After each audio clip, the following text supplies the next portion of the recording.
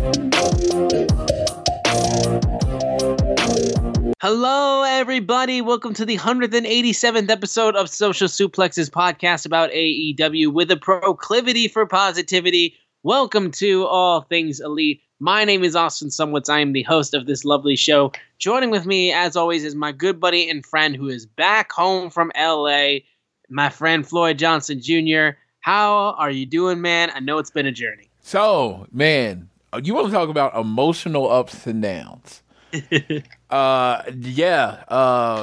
to Thursday, like last Thursday to this Thursday, has been the most emotionally up and down I'd ever been. The last time we recorded was last Wednesday. So last Thursday, I got to went to the FTR live show, and you go to the show and they see you and they wave at you. They're like, Cash points at me in the crowd. And, I'm there with JR. We're having a good time. We're meeting all these FTR fans, these beautiful, smart, they got great taste FTR fans, right? So we get to hear from Wardlow, Shawn Spears, Big Will Hobbs, stuff we didn't know about any of these people.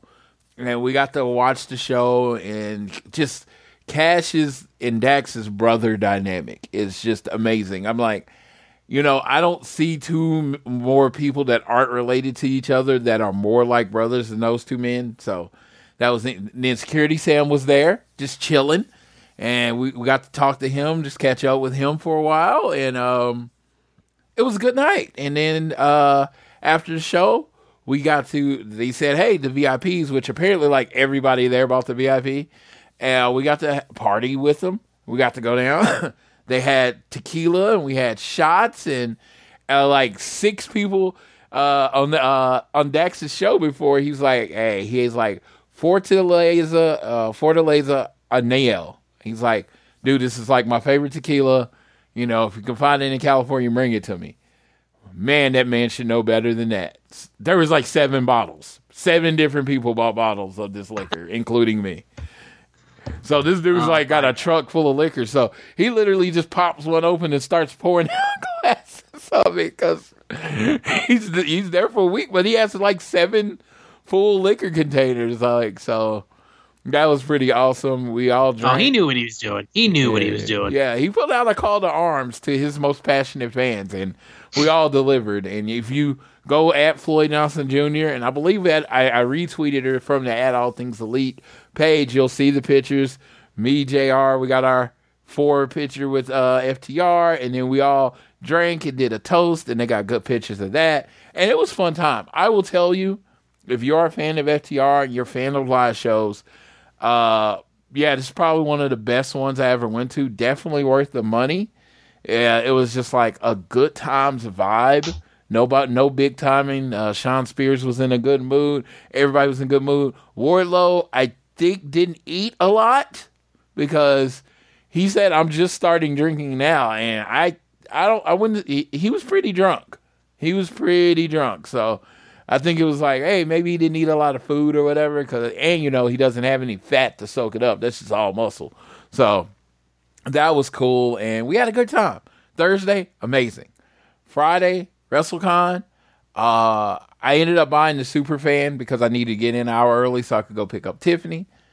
Boom. Go to WrestleCon, meet Ricky Starks, Evil Uno. I think I knocked out and had a really, really good time. Got an autograph from Evil Uno. Good time. Went and picked up Tiffany. Went and had some lunch at this Mexican place that was like right around the corner from my hotel. Hotel, perfect spot. Had like a grocery store, a CVS, and like 8 restaurants all within walking distance of the hotel. So it was just like very good place to be. And it was called the MDR Doubletree in Marina Del Rey. I don't know a lot of people. If you're going to California and you're driving, it's a fairly cheaper hotel, but it's not far away from anything. It was like only like 5 miles away from the stadium driving or whatever. So I wanted to give them a shout out because it was a nice hotel and it was just so located.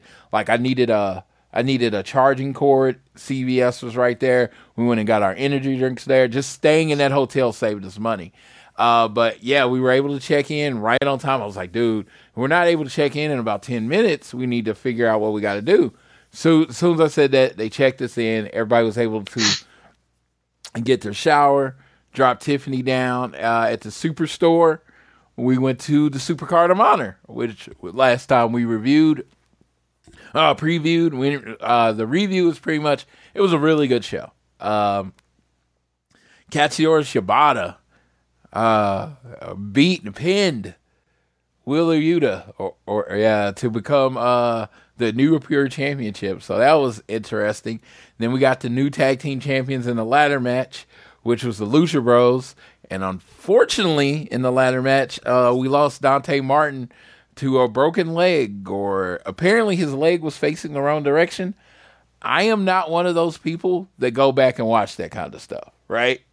Especially when it comes to wrestling, especially when it comes to like the wrestlers I like. But apparently he's going to be out for a very long time.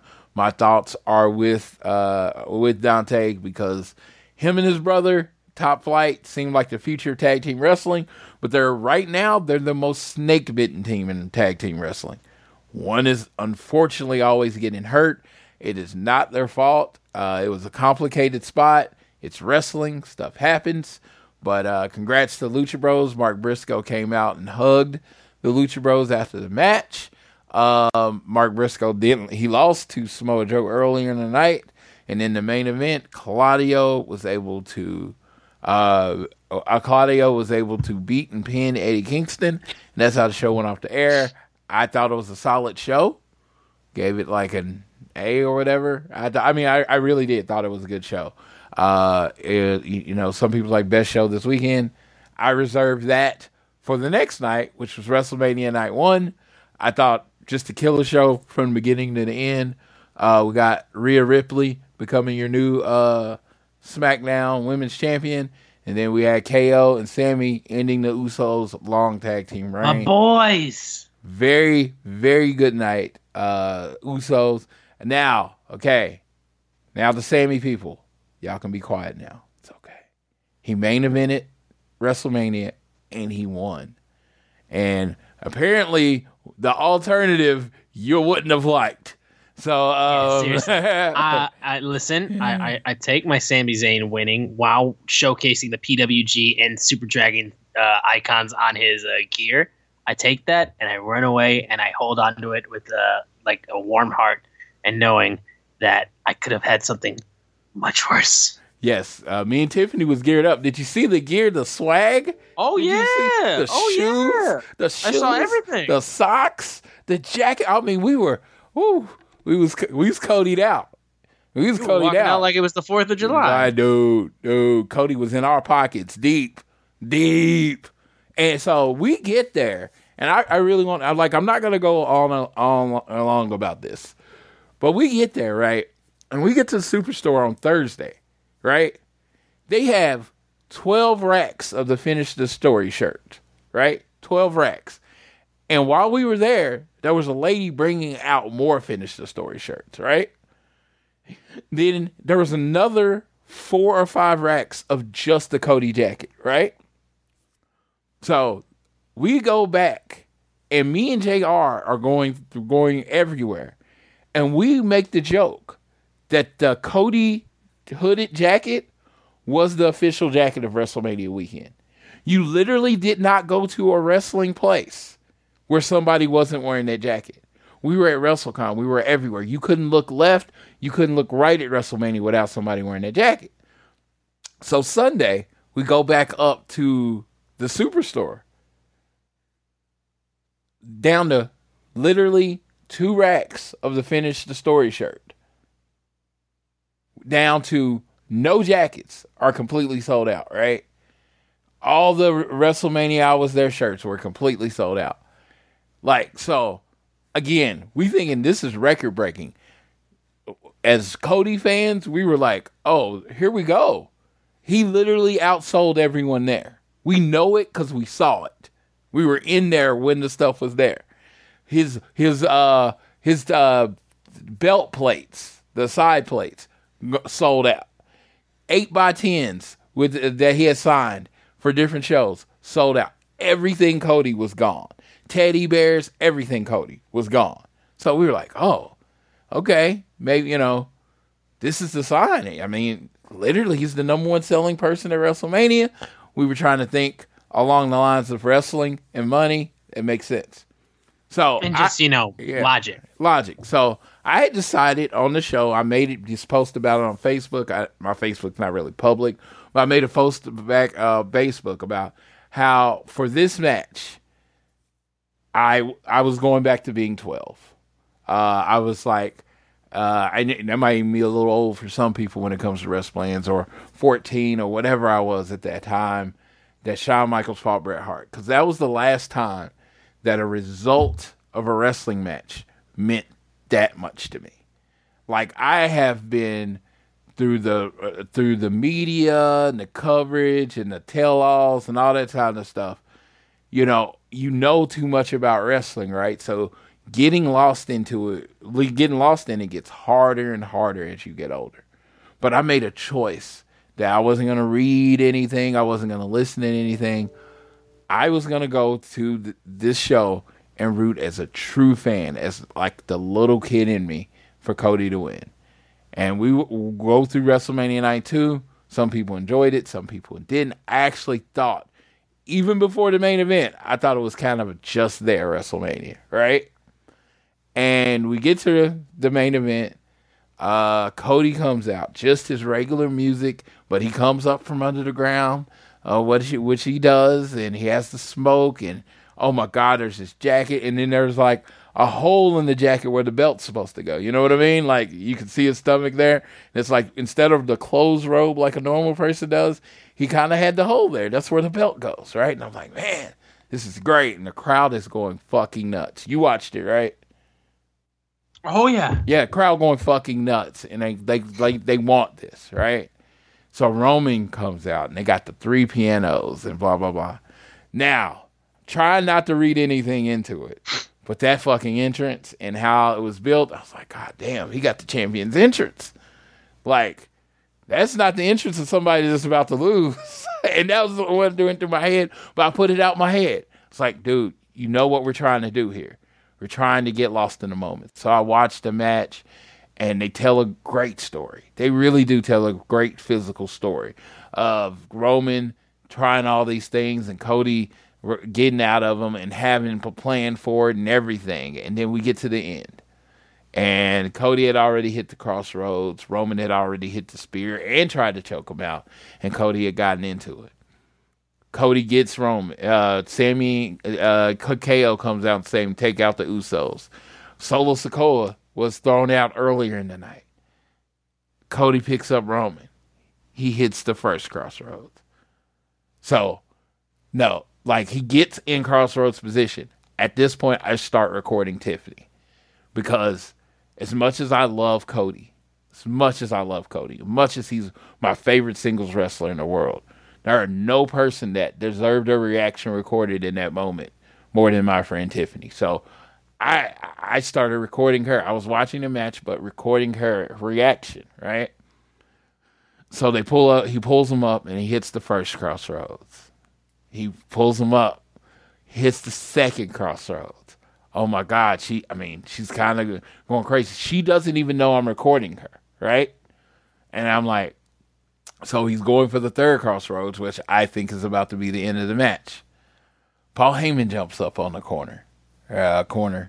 Cody, being the stupid face that he is, for some reason decides to make that stop doing his move. And then he gets pushed into the corner. And who's there waiting? Someone in a hoodie jumps up and Solo Sikoa, and he hits him with the spike. Roman bounces off the first ropes, bounces off the second ropes, spears him. I was like, oh, okay, Cody's about to kick out. And it goes 1, 2, 3. My hand drops. My mouth drops and opens. And all I can think is, wow, they really did that. And I say think because I did not talk to Austin. I didn't answer the phone for anyone. Austin even tried to call me, which I know how much of a sacrifice that is for a young person to actually call someone. And that's not lost on me. 'Cause it meant a lot. But I'm like, so you know me. I am very loquacious. That's a nice way of saying I talk too damn much. I didn't speak for 45 minutes. To the point, just nothing out of my mouth. The first thing I said as we were waiting is I had to call somebody that was riding with us to make sure they were coming. And those were the first words I spoke. Then once we got in the car, we drove, and I didn't say a word. Just utter shock. I texted JR, actually, and he said, I've been at funerals more positive than this. Yeah, and we didn't say a word. And then I'm driving, right? So I am not allowed to be in my full emotional state because I have to drive and make sure my friends get home safely, right?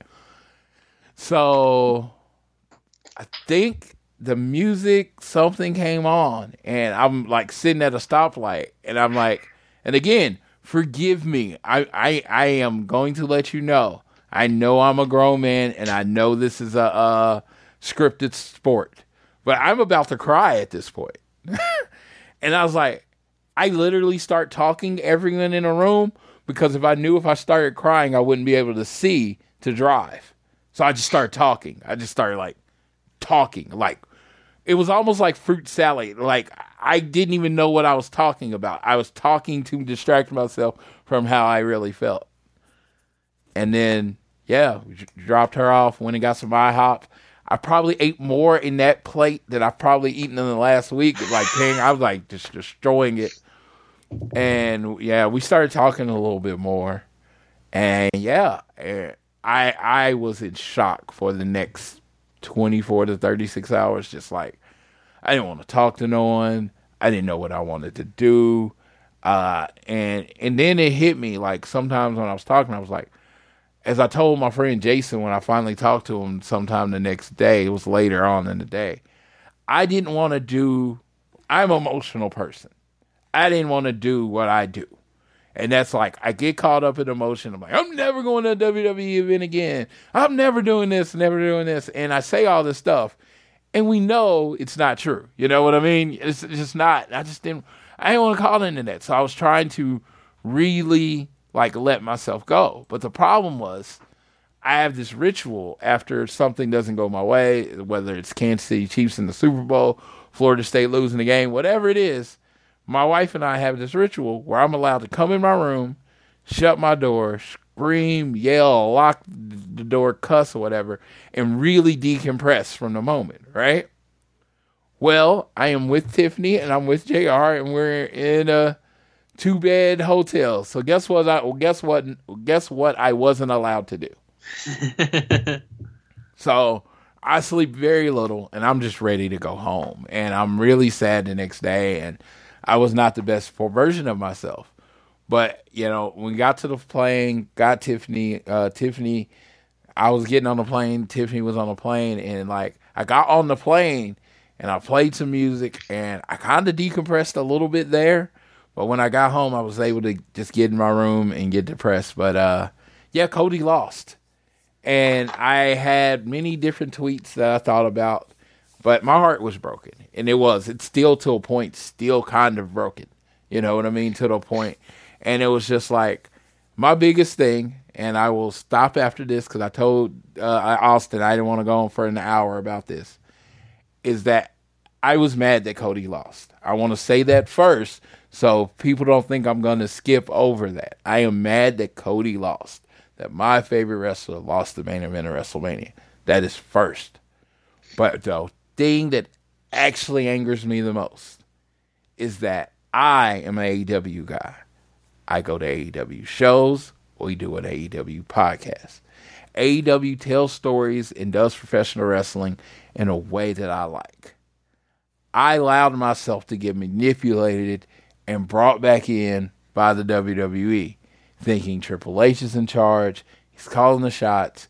This is going to be different. There is no way Triple H's first WrestleMania calling the shot that he's going to do a screwy or a heel finish. He's going to want the moment. He's going to go by. He's going to put his hat in the Cody ring and move on from there, right? And then they went with the screwy finish. And like I said, I'm not mad at WWE. I'm mad at me. That's my biggest disappointment, is because I did allow myself to get sucked in again.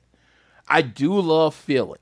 I love the feelings and the raw emotions that wrestling still brings out of me. It's my favorite form of entertainment.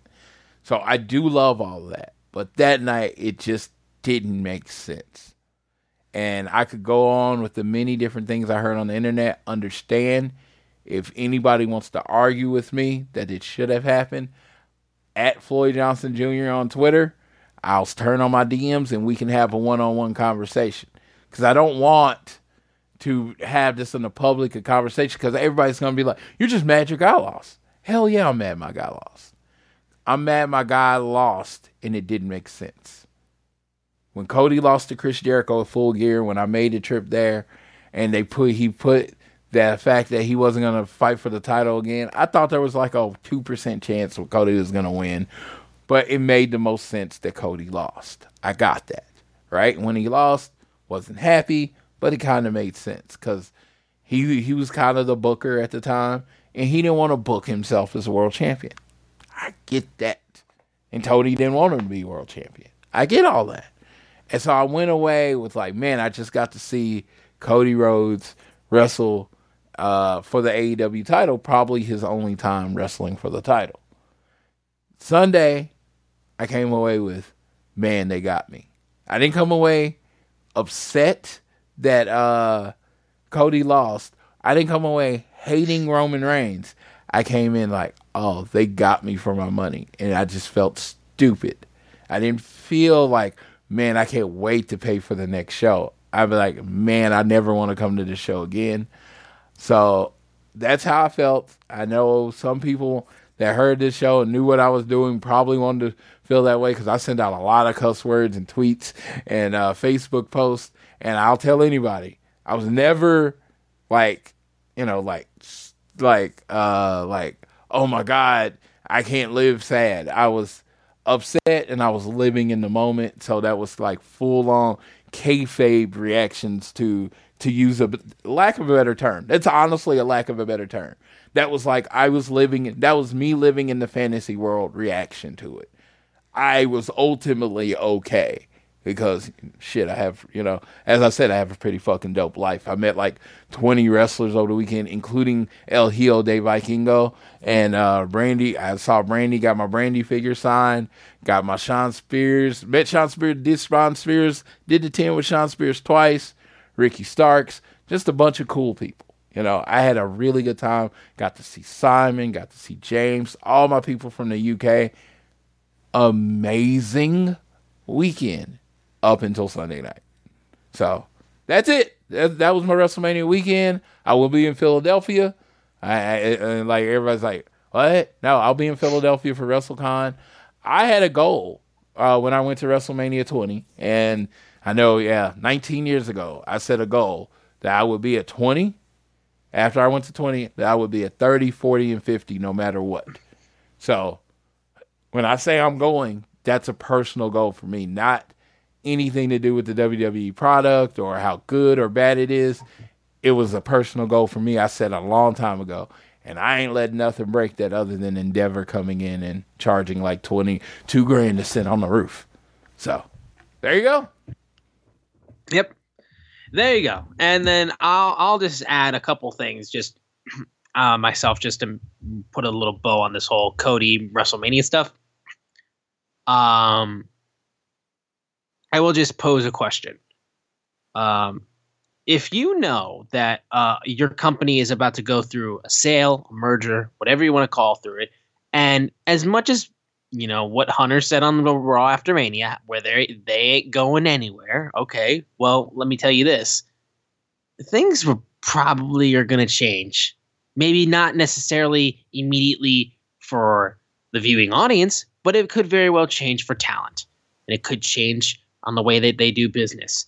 And then don't think that doesn't mean that things could not and probably will change in the coming years of the product. So with that in mind, because it literally happened the day after WrestleMania, and there's a lot of uncertainty with this whole idea, wouldn't you want the last WrestleMania under sole ownership of the man who started this place, the man that made sports entertainment as big as it is?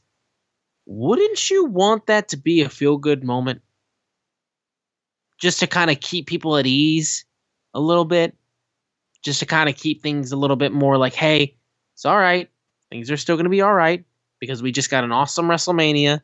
We're going to come out of this and we're going to get some good wrestling, some good product, and we'll deal with whatever the business side of things do with Endeavor or whatever the case may be.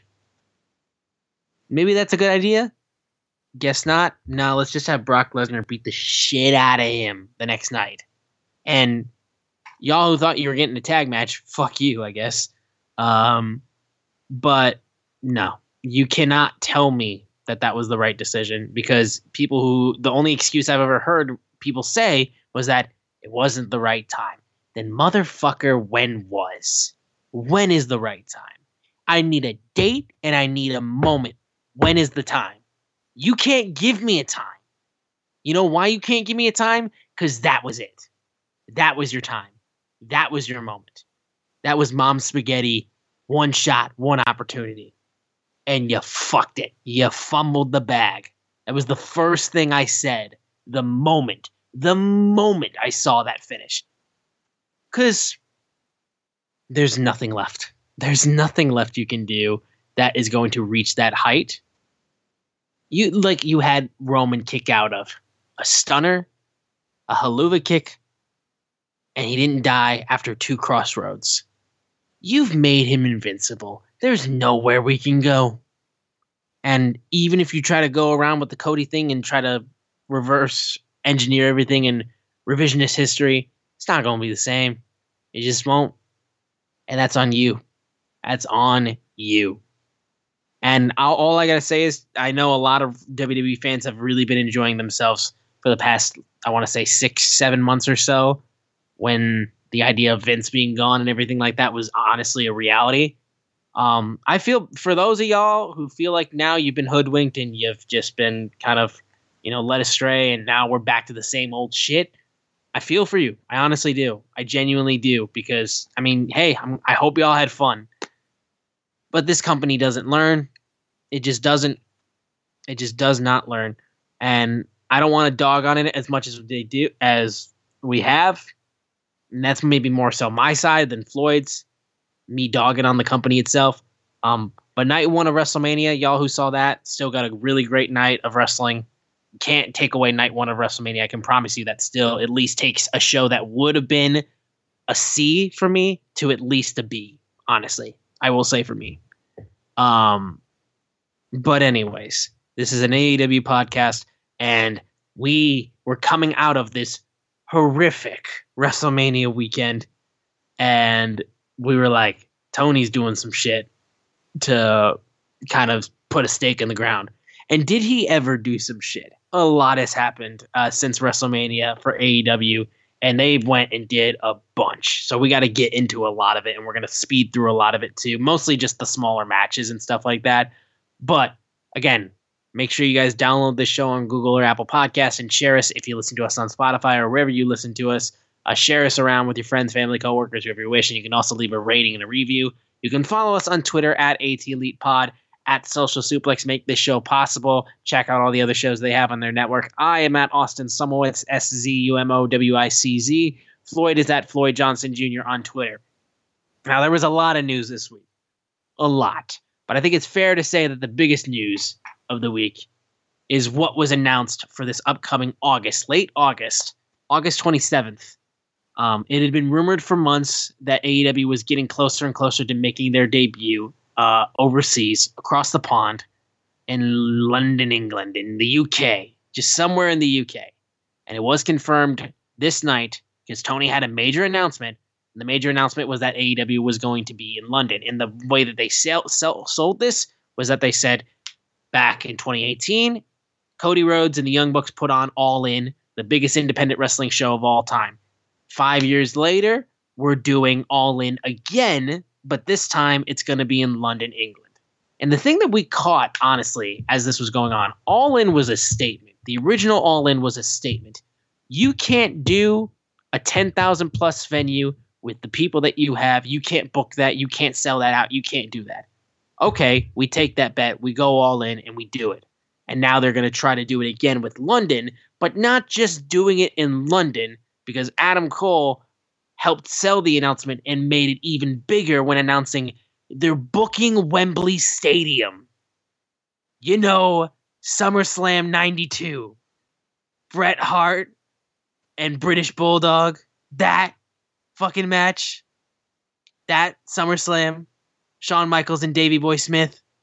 That SummerSlam. Fucking unreal announcement. Shook the entire wrestling world. The fact that they were going to try to sell a 90,000+ venue. 90,000 plus can sit inside of Wembley Stadium. And it's the first show, only the second wrestling show that stadium has ever held. First one since 92. And that is a power move to have that announced. I fucking lost my shit. I want to go so bad. I've always wanted to go to the UK regardless. It would be amazing to be able to go there for that. I think it would just genuinely be absolutely outstanding. I don't know if I'll be able to. Honestly, I'm still trying to find a way to find people who are as Showtime gets coming closer and closer to Forbidden Door 2 in Toronto, because that's a little bit more reasonable for me. People are looking to sell tickets closer and closer to Showtime, where I could just buy some from fans who can't go all of a sudden. I'm still trying to make that happen. And now you announce London. I want it so bad, but I can't have it all. And I might, like I said, this one genuinely, I think I'm going to unfortunately miss out on live, but dude, you have no idea how badly I want this. But Floyd, this announcement is just fucking unreal. Oh, dude, it was bigger than I thought it could be. I thought they were going to announce the show at the O2 Arena or the Cottage Cove where they are, but I gotta say, this knocks out like one of the pay-per-views that I look fondly almost on is that SummerSlam from '92, Brett and Davey Boy in the main event. It's one of the shows that I look most fondly on. Then you know, for me personally, my bucket list was to be at the first show in the UK with AEW. Bucket list to be at the first AEW Stadium show. Bucket list to watch a show in the UK. It not checks so many things off my bucket list. I'm not saying like there was no way I can't even like that I can't attempt to go. And it's funny when you start looking up everything, dude, hotels in the London area, you know, with the amount of people that we generally have in a room, fairly inexpensive, right? Ticket to the show probably be a couple $100, right? From where I want to sit. Not bad at all. Plane to London, $1,300, $1,400.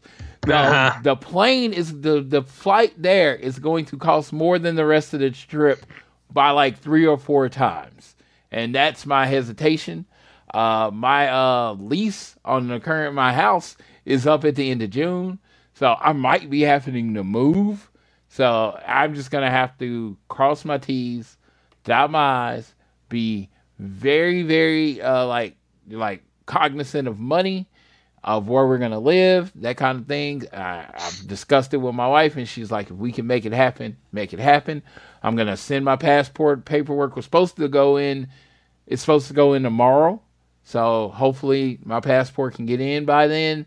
There's a lot of ifs, ands, and buts about making this happen. But good Lord, it would be like the ultimate bucket list item if I could make it happen. And I even put my tweet and my post on my friend's Facebook. Fuck it, I'm going to London. That's how it was. It was like, fuck it, I'm going. And even before they announced it, I was like, no, I can't go. But when he announced, dude, when they announced Wembley, when they said it was Wembley, I've been talking about him a lot. The 12-year-old kid that lives inside of me that knocks on the door and is like, can I come out? Said, hey, we're going to London. Because that was not feasible to me when I was a child. Like, leaving the country wasn't feasible. Watching a pay-per-view, ordering a pay-per-view at my parents' house wasn't feasible. All these things were not feasible in my existence, right? Now, I'm a grown-ass man. I got a job. I control the funds. Have an amazing partner. And she's like, fuck it. Let's make it happen. And I said, you know what? Let's make it happen. So if you ever hear me talk about how much I love my wife, that's the main reason. Not because she doesn't say no. Is that she supports me in doing stupid shit like no one else does. You know what I mean? I have friends that wives like, nope, you're not doing that. No, she's like, why not? Let's go. If we could pay our bills, do all that kind of stuff, and still go, definitely go. So we're gonna make this happen. This is historic. And it's genius because it is statistically proven. The first time that you go to a place, that's when it's at its hottest, right? Mm-hmm. Your first stadium show, that's going to be hot. You're going to have people traveling from all across the country to see this, right?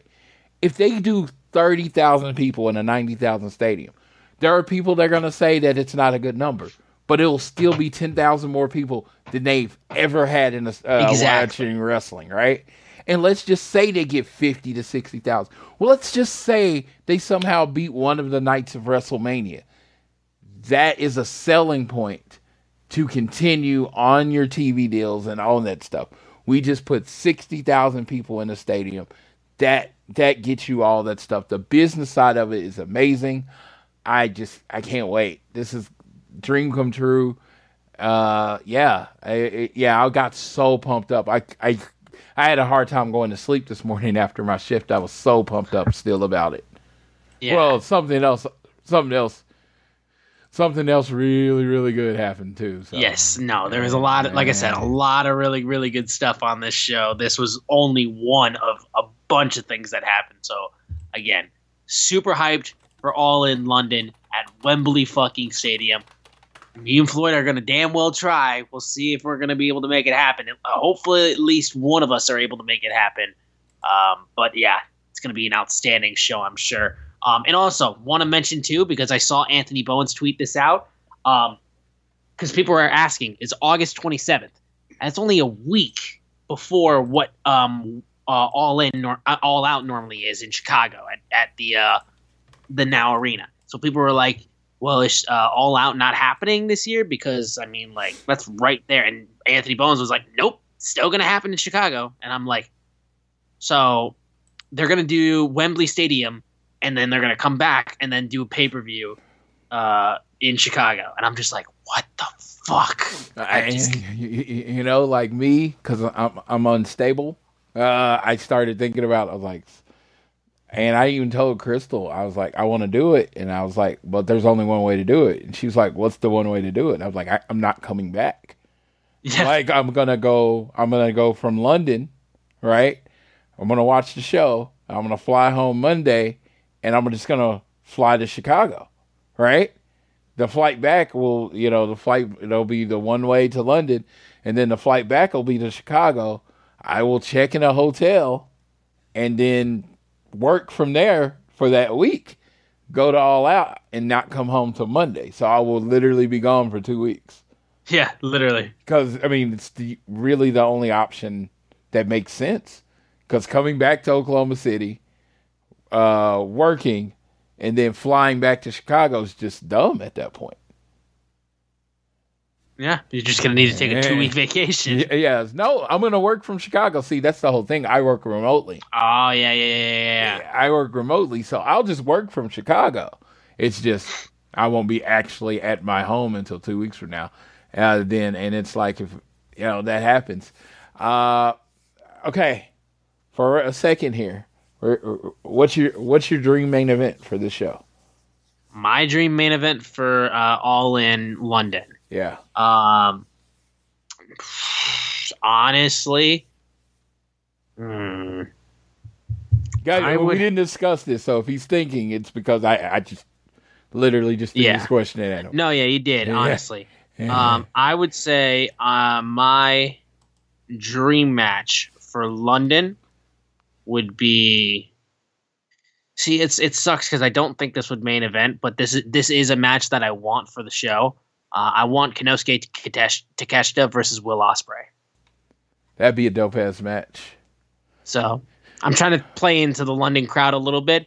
But in terms of what I want my main event to be, let's say, you know what? Fuck it. This is my main event. My main event is going to be fucking MJF versus Kota Ibushi. Okay, so my main event is, if you've seen it on there, I called it out, I threw it out there, and I've been talking about this match, and it's going to be happening, and if you're going to do it, this is the place to do it.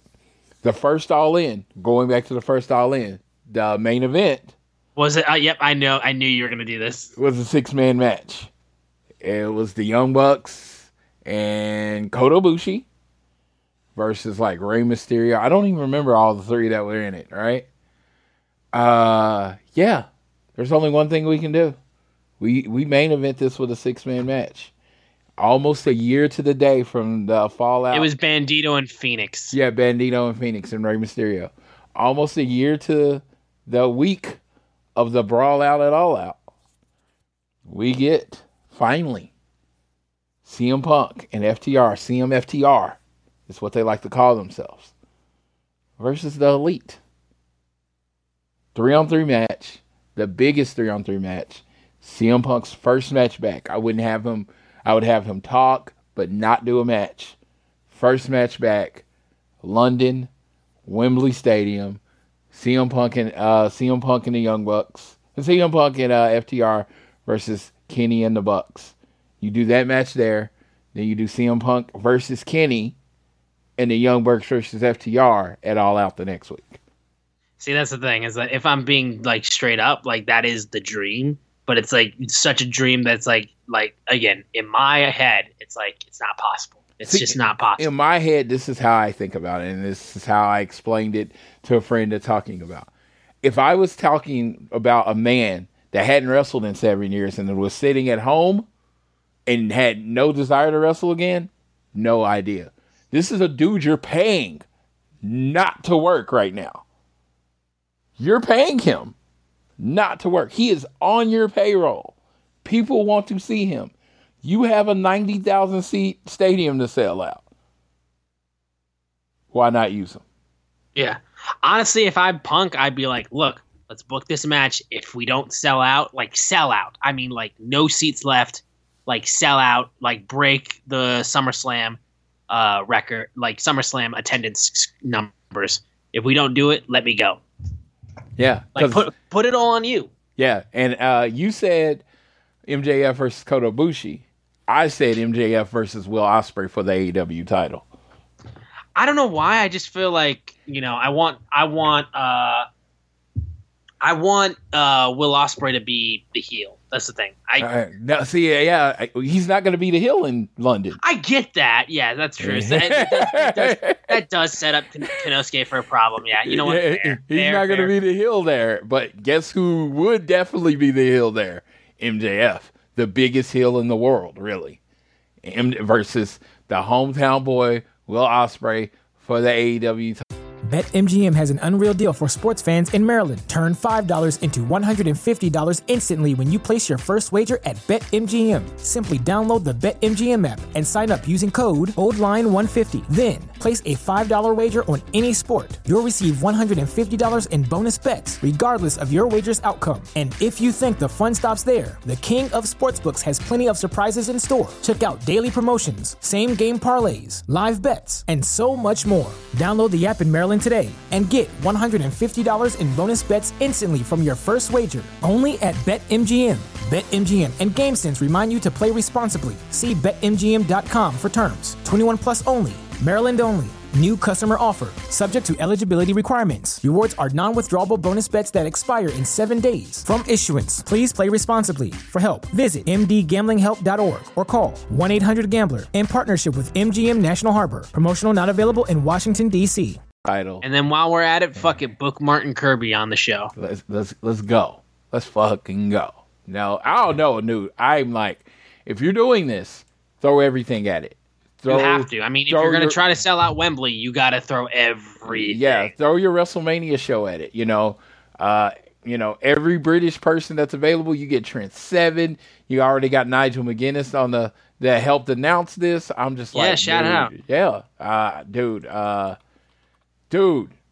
yeah, do it big. I am excited, and this is one of those things. Like, I fantasy book WWE, all those stuff, all the different companies I've ever followed. I fantasy book, and very rarely does the show actual equal my fantasy booking.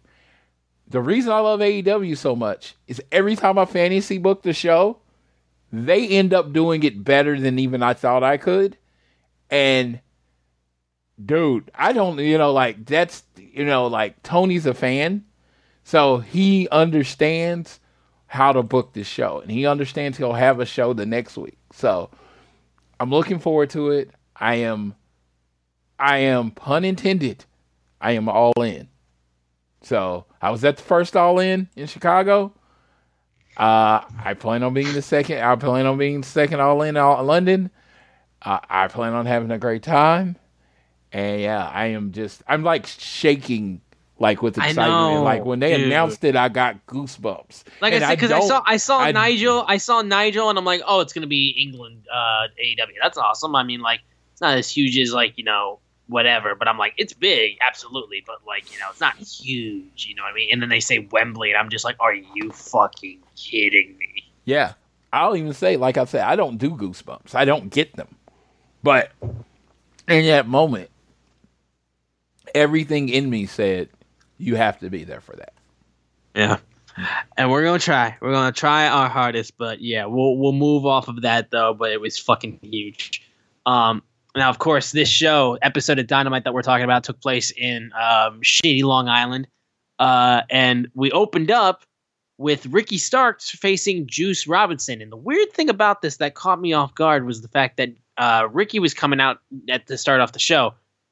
Juice was already in the ring, and I'm like, I know for a fact we're not giving Juice motherfucking Robinson a jobber entrance. Like, we're not doing that. Like, I don't agree with that at all. So I was very, very confused about that. And then, as Ricky's about to get into the ring, I just hear Bullet Club. And there was a guy, I remember. People thought he was showing up the Raw after Mania in a feud with Seth. And instead, Seth just stood in the ring while fans sang his entrance theme, and then he walked to the back and went home.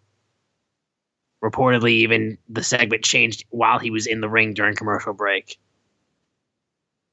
The guy that people thought was debuting was Jay White. But we ain't breathing with the Switchblade in WWE. We're breathing with the Switchblade in AEW.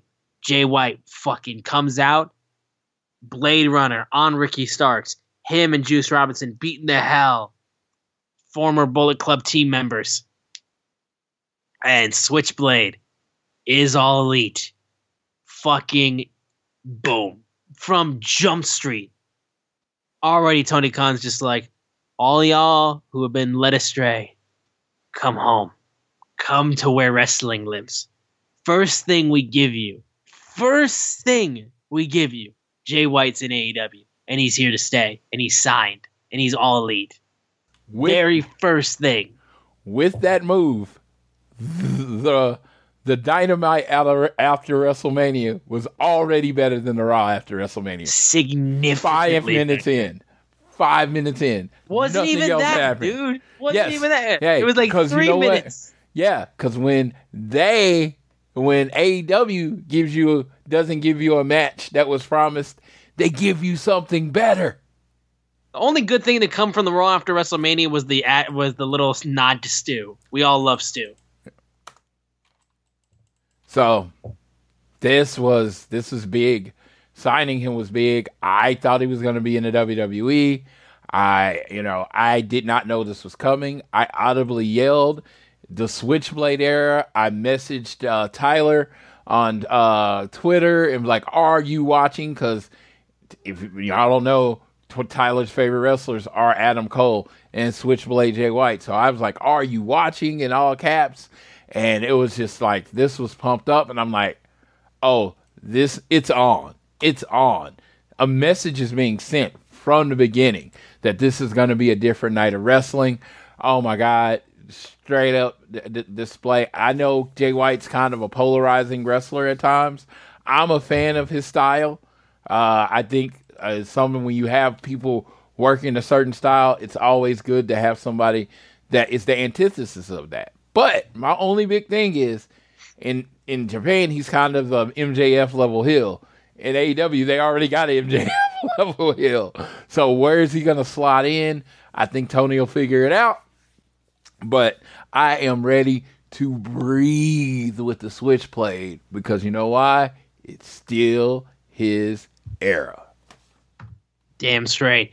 We then had Chris Jericho being interviewed backstage. And he was very upset about Adam Cole saying how you punked out Daniel Garcia in your first match back. So I had to put a stop to it. Jericho then gets interrupted by Keith Lee. Good to see you, man. And he was talking about how me and Adam Cole have been on each other's wrong sides before, but I respect him. But I don't respect Chris Jericho. And maybe next week on Dynamite, I teach you a thing or two about respect as he leans in and Jericho's just backing away. And then he just smirks and then walks off. Thank you for using Keith Lee. I'm very happy to see that he's back. I know a lot of people are not okay with the gray on the beard and the hair. Floyd is not okay with the gray on the beard. That was the reason why I brought it up. I am 6 years older than Keith Lee. He looks older than I am. And well, and he's like, I'm trying to stop the stigma of gray hair. I'm just like, yeah, that's something you do in your personal life. Yeah, wrestling's a cosmetic business. Go dye that shit. But again, I mean, the man can do what he wants.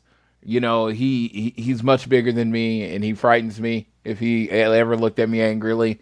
But yeah, no, I hate it. I hate it. I'm trying to let it grow on me because I love Keith Lee. I love Keith Lee. There ain't too many people in this world that love Keith Lee that's not related to that man, that more than I do. But damn it. Dye your hair, man. Dye it or shave it. Tap it out. Dye it or tap out. I don't care. Tap out. I tapped out a long time ago. Don't get me wrong. Yeah, I'm just excited to see Chris Jericho wrestle Keith Lee. That's gonna God, he's gonna make Keith Lee look like $1 billion gajillion bucks. Absolutely.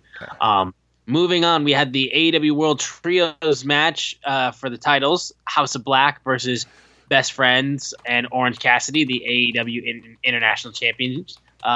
Sue's back. The biggest return of WrestleMania weekend. We got Sue back in the building. Soon as Sue rolled up, I was like, oh, they're about to win the titles because it's the power. Sue's pop was just as loud as Jay White's. Yeah. That's crazy, right?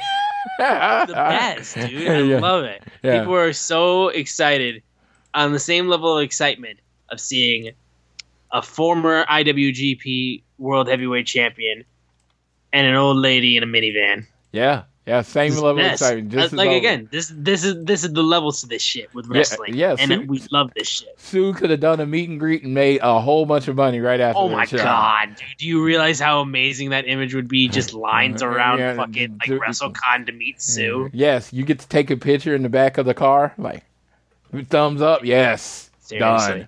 Done. All right. But this match was really, really good, honestly, considering that this was our actual first match of the show. Because the whole Ricky Starks Juice Robinson was a ruse. First match of the show, really, really good, honestly. They did some really good stuff. There were points where you definitely thought maybe Orange Cassidy and Best Friends were going to pull it off and come out and win the whole thing. But I got to say, Malachi, Buddy, and Brody are just so big right now with those trios bouts, so it makes sense for them to win. I will say, too, when Orange Cassidy and Buddy Matthews were in the ring, and those two can move fast. Like, just their first opening, like, sequence was so fucking fast. Like, you thought you were watching the match at, like, 1.5 speed. So they were moving that fast. But in the end, there was a moment where we had Orange Cassidy hit the orange punch on Brody, and then Trent was about to pin Trent was about to get a pile driver, but then Buddy Matthews comes in, stomps Chuck Taylor. Chuck takes the fall, and Buddy Matthews wins the titles and retains them for the House of Black, remaining on top of the Trios division. It was a good match, and I think it did make. I love, first of all, usage of Best Friends, OG AEW tag team, and just being in use, because I don't agree with the idea that the entirety of Best Friends should just be Orange Cassidy. Now, of course, we've had to deal with the injury to Chris Statlander, but I like it when I get to see Chuck and Trent on my TV, so thank you for that. My big thing is I like that Buddy Matthews got the pin, because he's kind of been he's the third member of the House of Black, and it's just like, oh, you got Brody King. You kind of got to get him kind of leveled with everybody else. Yes, and you have to elevate him. And the fact that he got the finish of the match and got the pin, that was good. You could have went with the pop. And, Sue came down to celebrate because, the Best Friends are like, they've been there since the beginning, right? They've been there since the beginning. And you think about all the teams that have been there since the beginning, as far as the Lucha Bros. And, it was Lucha Bros, them, and Young Bucks were the first 3 tag teams in the company, and it's like Young Bucks have had their run. I mean, the Lucha Bros have had their run. The Best Friends haven't, and so maybe I won't say it's time yet because of what we find out later tonight. They're gonna have to wait their turn, but yeah. I think that moment, if the Best Friends ever win the title, would be a great moment in AEW. Yeah, and I think they'll eventually get their due time. I've been shouting for Best Friends to be tag champions for a while. I know they're going to get their chance, but I'm just glad to see them at least in a big match like this on Dynamite, in like the first actual match that we got on Dynamite this week, and they did a damn good job.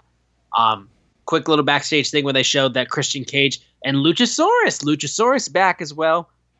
So and if you that seems like they were getting sued about the mask. It looks like the mask is slightly different, and it was red, right? Yes. So I think that's how they're going to adjust the whole mask thing of it all. So I'm glad he's back, and it looks like Christian Cage is with him. And, I like that. I like that group. I like Christian Cage. They've used him perfectly in AEW to me, so I want to see what happens with them.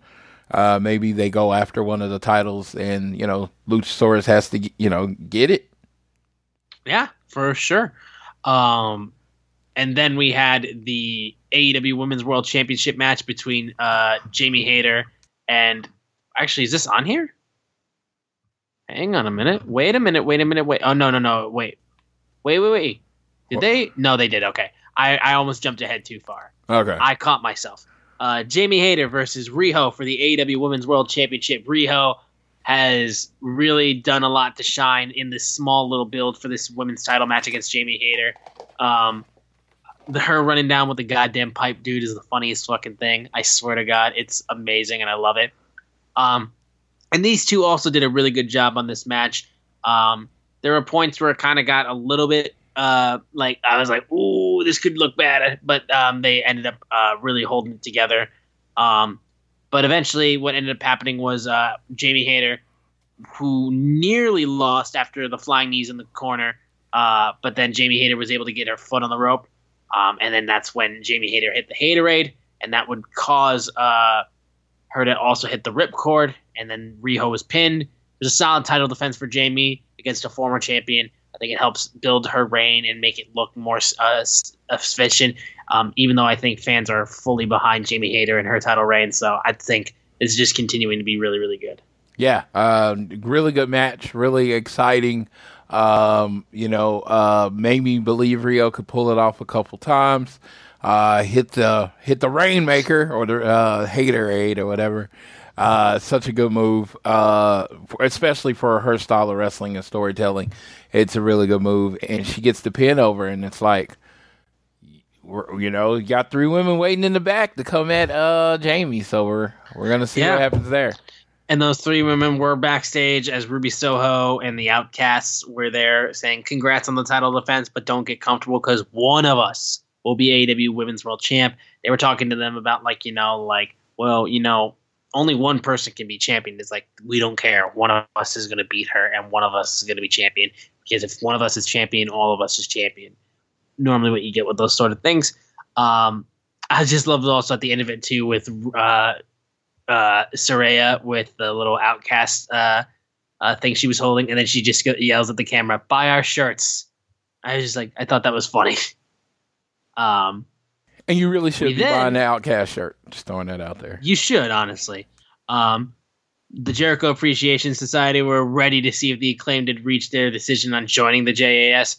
And Angelo Parker was like, well, judging by the rap that you just said, which was a diss for sure, he's like, it looks like you want to fight together, which means that's fine because we've got a 4-on-4 8-man tag match on Rampage.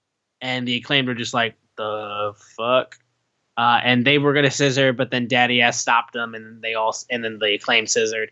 I mean, it was the segment for sure, and it built for an 8-man tag match on Rampage.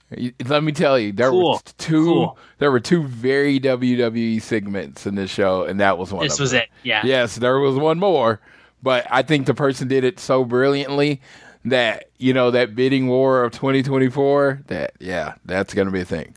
Well, speaking of which, I mean, that leads in directly to AEW World Champion MJF. Now, he had recently gotten in his hometown of Long Island, it decreed and received the key to Long Island. And that April 5th, will forever be known in the city of Long Island as MJF Day. There was a big, full-on like horns and strings band and all that kind of stuff playing out MJF to the ring. And there's a moment where he literally sings just Pennies from Heaven, which got the crowd to sing Shooby Dooby, which fucking I was crying when I heard a wrestling crowd sing Shooby Dooby. I was just like, what on the world? A great rendition of the song. FM got presented by a brand new key to Long Island that was more gaudy and everything like that. And also, too, I can't remember if it was the mayor of Long Island or whatever the hell like his title was, but he was getting booed. And I think the thing they were chanting, they chanted lower taxes at him, which I think is hysterical. It's like, even in wrestling, politicians will never get cheered. Never. Absolutely. All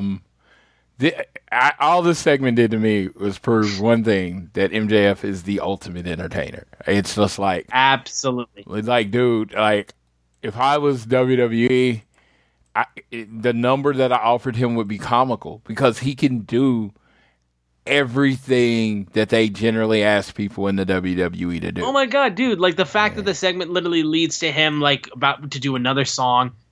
And then there's a person who does the cymbals crash. He's like, on my tempo. I'm like, okay, J.K. Simmons. And he's like literally screaming at him. And he turns around. He's about to go ahead.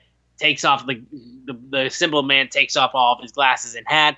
And it's Jungle Boy Jack Perry disguised. And he comes out and he jumps on MJF. And they start fighting and fighting and fighting until they have to be pulled apart. And that's when Sammy Guevara comes out. And the AEW title is in the middle of both of MJF and Jack Perry, and Sammy Guevara, trying to get a little bit of heat in this feud for himself, takes the belt, holds it in both of their faces, and then goes to fight Commander, where he beats him, and we'll talk about Sammy's promo afterwards. But yeah, this MJF segment was just class. Honestly, it was really strong, and I mean, yeah, this was by far the most sports entertaining segment of the show, but this was done so well you can't even argue. This reminded me very much when WWE was good. Like this was a WWE segment. It was like it had a guy singing with a full band and making fun of people and going back to a different song, and it had a guy dressed up as someone that he wasn't. Like at the moment, as soon as you saw the symbol clap, you're like, "Oh, that's Jack Perry," and then it led. And this is another thing that then it leads right into the match. It puts the attention right back where it's supposed to be.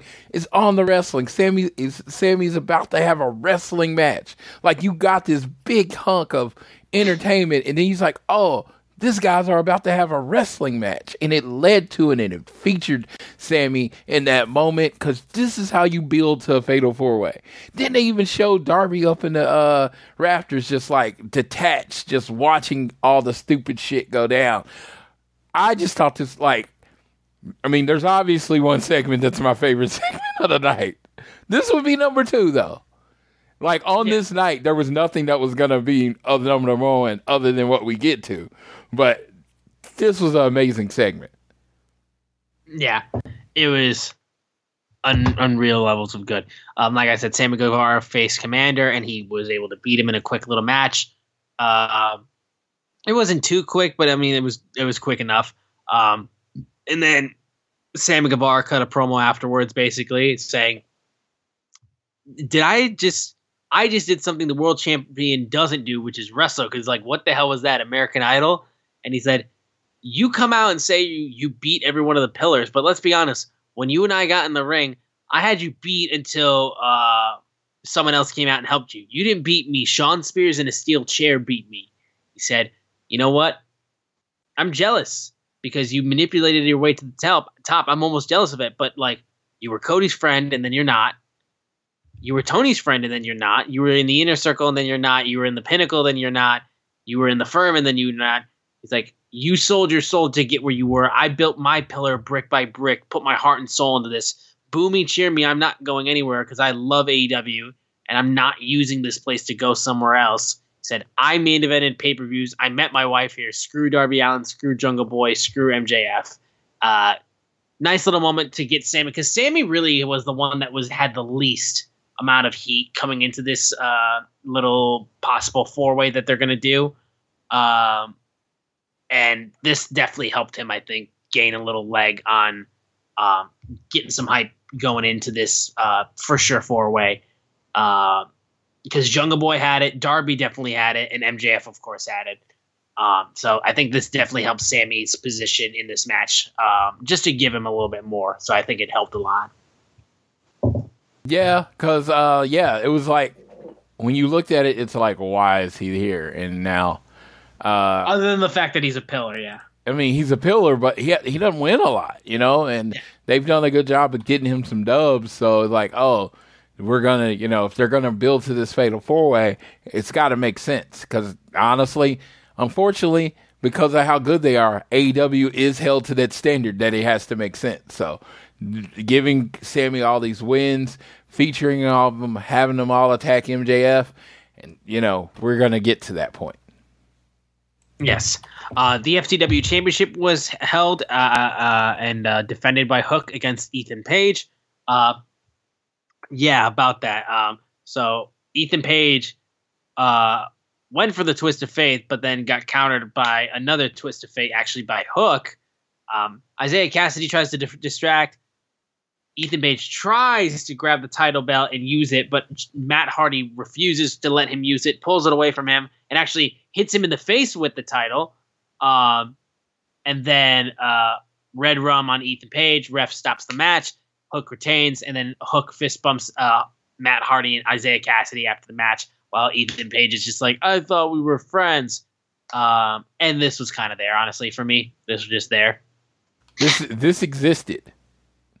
Yeah. Yeah, no, I really don't have anything to say because, honestly, it's all built on, Matt Hardy getting him to sign a contract, and it's like we don't know what the contract says. So until we have the extra piece of information, we don't know what the segment really was. It was just another Hook win right now. Yeah. And after this, the Blackpool Combat Club beat up 3 nobodies. And afterwards, Hangman Adam Page comes down, but he gets beaten up by the BCC. And Danielson just starts screaming about how he's an amateur. And those 3, Yuta, even though he can be a prick sometimes, Claudio, Moxley, and himself were the only professional wrestlers, like pro wrestlers in this building, only pro wrestlers in this company. Hell, after what I've seen this week, we're the only professional wrestlers, real professional wrestlers in all of damn America. And he said this house that AEW has needs to be fixed from all these amateurs. He kept screaming it and screaming it and screaming it. And then he had a screwdriver, smashed it, and dug it into Hangman's eye. Looks like he might be going the Moxley route with an eye patch. And Danielson and the Blackpool Combat Club continue to look just vicious as they get another one over Hangman. Good little segment, honestly. I loved how Danielson just took a shot. And I love how he's just vicious as a heel, absolutely vicious. This is how BCC, this is how you build a heel faction. This absolutely. is how they have to be dominant. If they are not dominant for a certain amount of time, it's just terrible, right? I've heard on the Dax show he talked about the Pinnacle. It was like, they debuted and they beat up to the other team, and then the next week they got beat up again, and it was just like, and he felt like that's where it started going wrong. And the BCC, people learn from their mistakes. They have taken out the Young Bucks. They have taken out Hangman. They will probably take out Kenny. And this is building them up as a true threat, as the number one heel faction in AEW. Yeah, no question about that. And then, main event. AEW World Tag Titles versus FTR's AEW Careers. The Guns, the AEW Tag Team Champions versus Cash Wheeler, Dax Harwood, FTR. Only thing I want to say on this match, first of all, was it was a fucking power move for goddamn Austin and Colton to come out to Many Men Wish Death by 50 Cent that right there, I was like, oh my God. Because I was waiting for that thing because I'm like, I know the guns have improved significantly. And I was like, I know, like, they're obviously Billy's sons. They're obviously entertaining. And like their little moment that they had at the FTR show over WrestleMania weekend was also special. I thought that was good too. I thought they did a good job there. But I was like, what's that thing that's going to happen that's going to make me just be like, you know what? I get it. And this is it.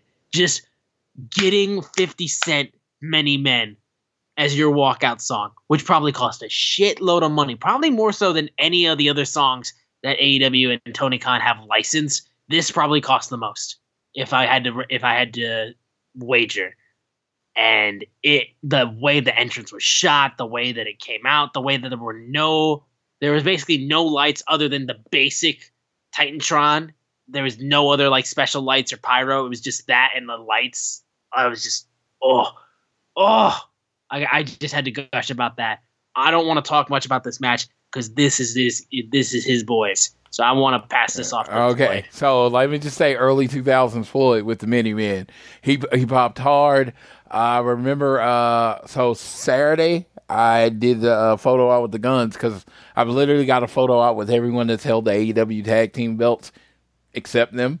So I mean, except them and FTR. FTR actually only held the belts during the pandemic. They didn't do any meet and greets while being the champion. So there you go. So I got Austin, and I was like, "Hey man, don't beat up my boys." And he's like, "You don't want them to go to the E?" And I'm like, "Hell no." He's like, "We do." And then they made me laugh.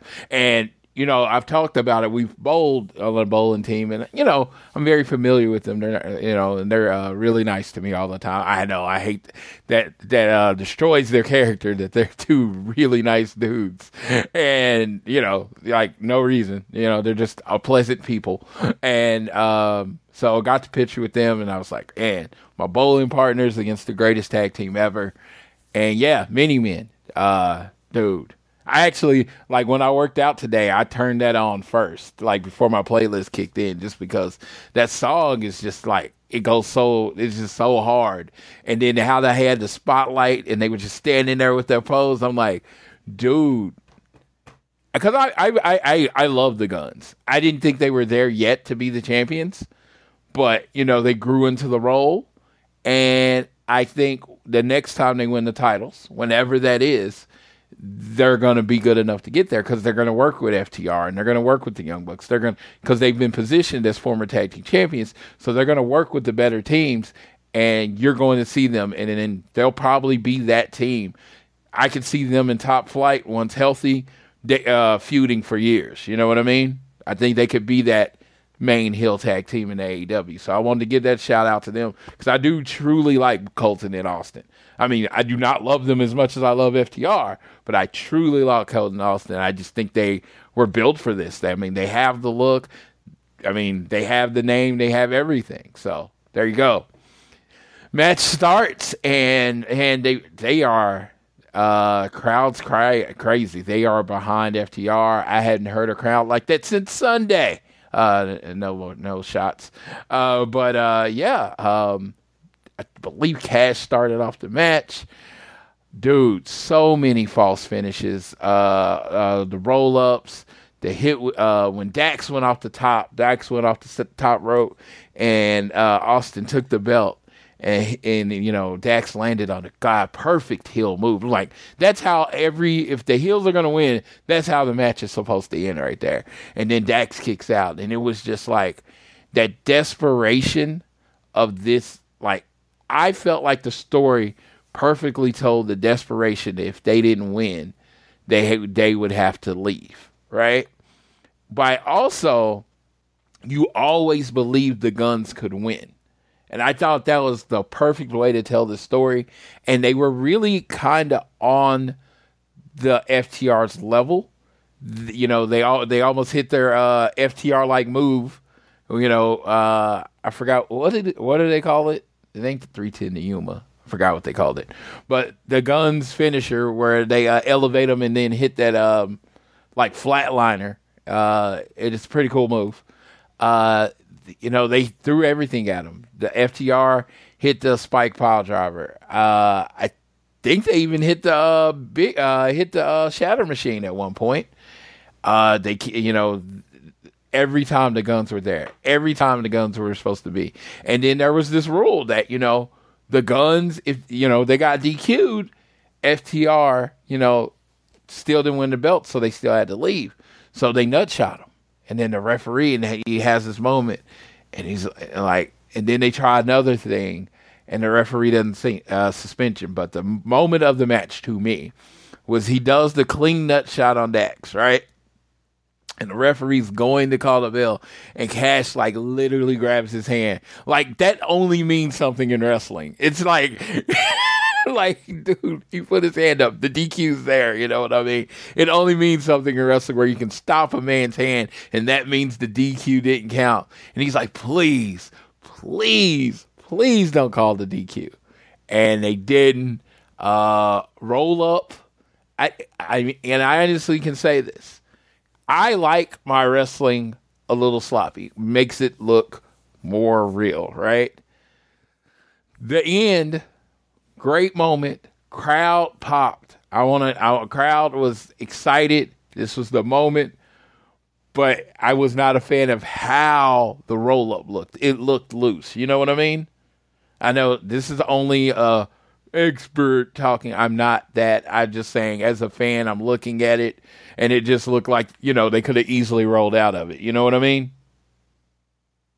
I don't know. Austin, whatever. I know what you mean. Yeah, it looked loose, but they got the 3. Crowd went crazy. They had the belts. They had the streamers, which I'm loving. They brought back, and they're in the FTR rainbow colors, and they're excited. And even Jackie sent me a picture. Cash found her in the crowd and gave her a big hug. That in FTR was your 2. We also had Mark Briscoe show up too. Yeah, I was like FTR times 2, FTR times 10, because they're 2 times AEW Tag Team Champions, and now they are the 10-time World Champions around the world. Mark Briscoe comes out and hugs them because, I feel like he's like the honorary 3rd member of FTR at this point. So he comes out and hugs them and celebrates with them. Dax gets on the mic, basically, puts Tony Khan over, tells how awesome Tony Khan is, and thank him for having a job and all that kind of stuff. And it was great. And yeah, FTR's back. I'm very happy. Very happy. I'm going to throw this out there because I said it. I said it. Sunday night, sports entertainment broke my heart. Wednesday night, pro wrestling fixed it. And I don't have to worry about sports entertainment breaking it again because I'm going to be sticking with pro wrestling. This boy is home now. And this was the match that reminded me why I love AEW. It was the moment it was built to. It was the main event. Everything was done to let you know it could go either way. They went with the right way. The tag team division is solidified with one of the 2 best tag teams in the company as your tag team champs. Yeah, there's nothing I can add. This was perfect. This episode was perfect. I don't even use that much. But this episode was perfect. Everything worked going from the segment to the segment. Even the segment I didn't like, for the flow of the show worked together. And yeah, we now live in the FTR. And I said for today only. And as you'll see as the title of this show, FTR stands for Finally They Reign. Yes. Because they are your tag team champions. And I am really upset that I couldn't be there. But I am really happy that it did happen. I'm really happy Jackie was there. Honestly, it did. Like I even said, it felt like I was there because she was there because she shares that passion for FTR, and she's tight with them. She shares the passion, so it felt like I was there. And shout out to them. They got new shirts out. Another shirt on Shop AEW says FTR. It has kind of the rainbow motif. It looks great. And then they have on Pro Wrestling Tees, they have the FTR 10 times, and it has 10. It's black and white. It has 10 stars, and it has the date of every time they've won a title. So the last time they were the champions in WWE was on June 10th, 2019. Why is June 10th special? Do you know why that's special, Austin? June 10th? I do, but I want you to say why. It's my birthday. So one of my birthdays is forever immortalized on an FTR shirt. So that's pretty cool. And yeah, you should buy the shirt, and you should buy the shirt. And keep buying all the shirts because they're my boys. They're the guys. Oh my God, they fixed me. Like, dude, like, even my wife's like, why are you in such a good mood today? It's just like, Sunday didn't happen anymore. I'm good. Yep. I mean, Sunday's gone. Sunday, I've moved on from Sunday. And even on like Monday, I said on to Wednesday because I knew Wednesday would fix my mood. I knew it. Even though FTR not winning, I knew Wednesday would fix my mood because AEW does pro wrestling, and I enjoy pro wrestling. There you go.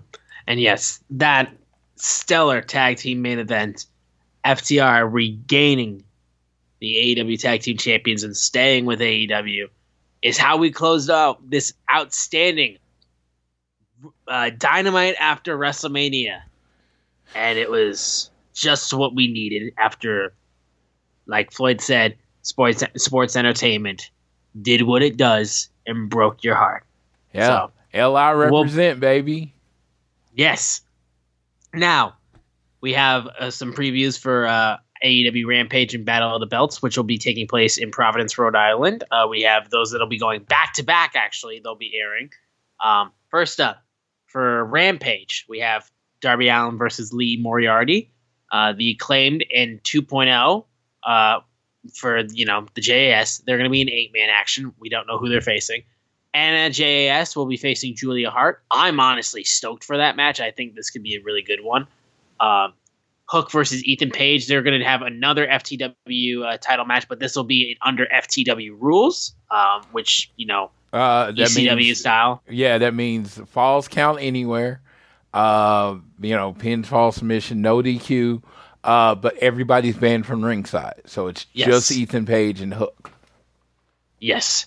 So that'll be happening. Swerve Strickland will be making an announcement.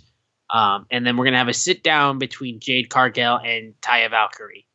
For Battle of the Belt side of things, the TBS Championship will be on the line as Jade Cargill defends against Billy Starks. The Ring of Honor tag titles will be defended between Powerhouse Hobbs and QT Marshall and the Lucha Bros, who recently won them at Supercard of Honor. And then we have Orange Cassidy defending his international championship as he faces Dralistico. All I'm going to say, solid lineup, but let's just say I wasn't the crazy fan that I am. I'm going to bed. I'll watch it in the morning. I mean, honestly, there's just been so much wrestling. Yeah, there's nothing on this list that was like, man, I need to stay up and watch that live. I'm like, that's no insult to anyone. I love Jay Cargill, love the Lucha Bros, but I can pretty much turn off the internet, go to sleep, and wake up in the morning and watch this. It's like when you have Battle of the Belts, right? Which I remember Clash of the Champions was my thing, and it's just like, I feel like you need a bigger name, maybe an MJF title defense. Even if it doesn't like even make all the sense, maybe he does the challenger thing. But I just felt like you could do better. Lucha Bros, Hobbs and QT. Do you think Hobbs? Like, let's go through this. Do you think Billy Starks can beat Jay Cargill? It's gonna be Jay Cargill, right? Do you think Hobbs and QT is gonna beat the Lucha Bros? No. Do you think Dralistico is gonna beat Orange Cassidy? No. Okay, why am I watching the show? There you go.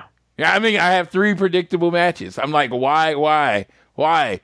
3 matches, basically no build. You just threw them on there. And every match doesn't need a story. I'm not that kind of person. But I'm saying, if you're calling this a special Battle of the Belts, why do I care that you're putting on a special if I mean, this is just a really good dark. Yeah. Because you know everybody that's going to win the match. I'm like, I am proclivity for positivity, but I'm just saying, I'm not thinking about me. I watch literally everything AEW puts out. I watch Dark every week. I watch Elevation every week.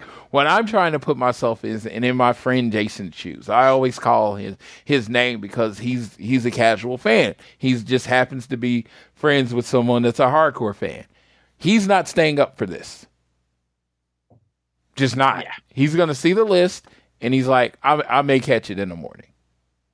And right. I think your job is to draw people that normally wouldn't watch in to watch, and I don't think any of these matches do that.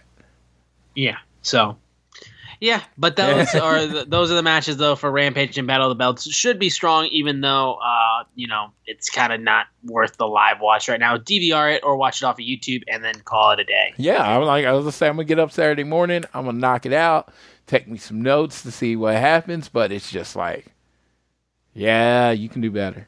You can do better. For sure. But they've already given us an outstanding Dynamite, so we're being greedy. But at the same time, you can still do better, I will say, full-heartedly. But it's still an amazing Dynamite to have us for this WrestleMania post-weekend.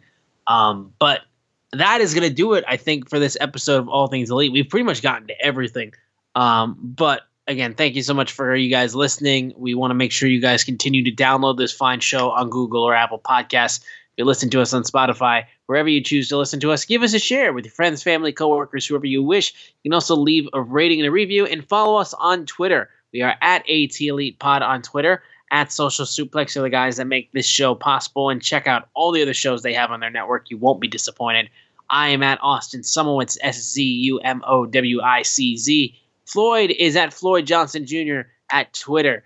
And I will now let my man, who I know has gone through all the range of emotions, all the highs and lows that this amazing thing called pro wrestling can provide you with. And I will let him take us home for this episode of All Things Elite. I'm going to end the show the way I rarely do. I'm actually going to end the show with a tweet that I sent out because I just think it's important this week. As I see it, you only have two commodities when it comes to hobbies, your time and your money. If there's something you don't like, stop spending your time and your money on it. Spending your time, money on something you don't like is a waste of both. There are other things.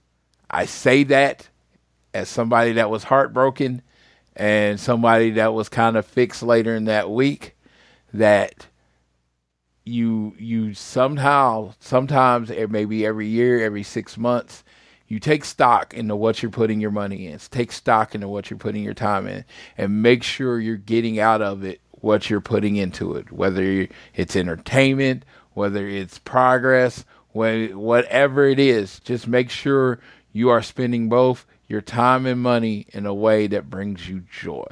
So I will say that. Find your joy. And I will leave you how I always leave you, whether it is home, work, or school. Always do your best to be elite.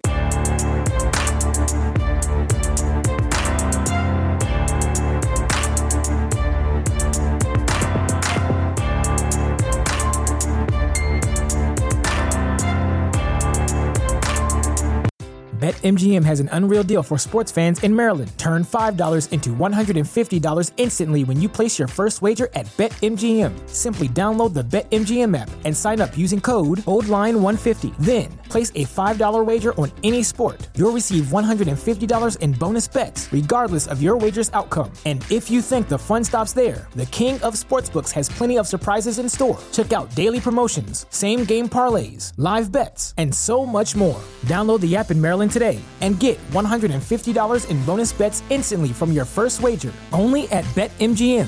BetMGM and GameSense remind you to play responsibly. See BetMGM.com for terms. 21 plus only. Maryland only. New customer offer. Subject to eligibility requirements. Rewards are non-withdrawable bonus bets that expire in 7 days. From issuance, please play responsibly. For help, visit mdgamblinghelp.org or call 1-800-GAMBLER in partnership with MGM National Harbor. Promotional not available in Washington, D.C.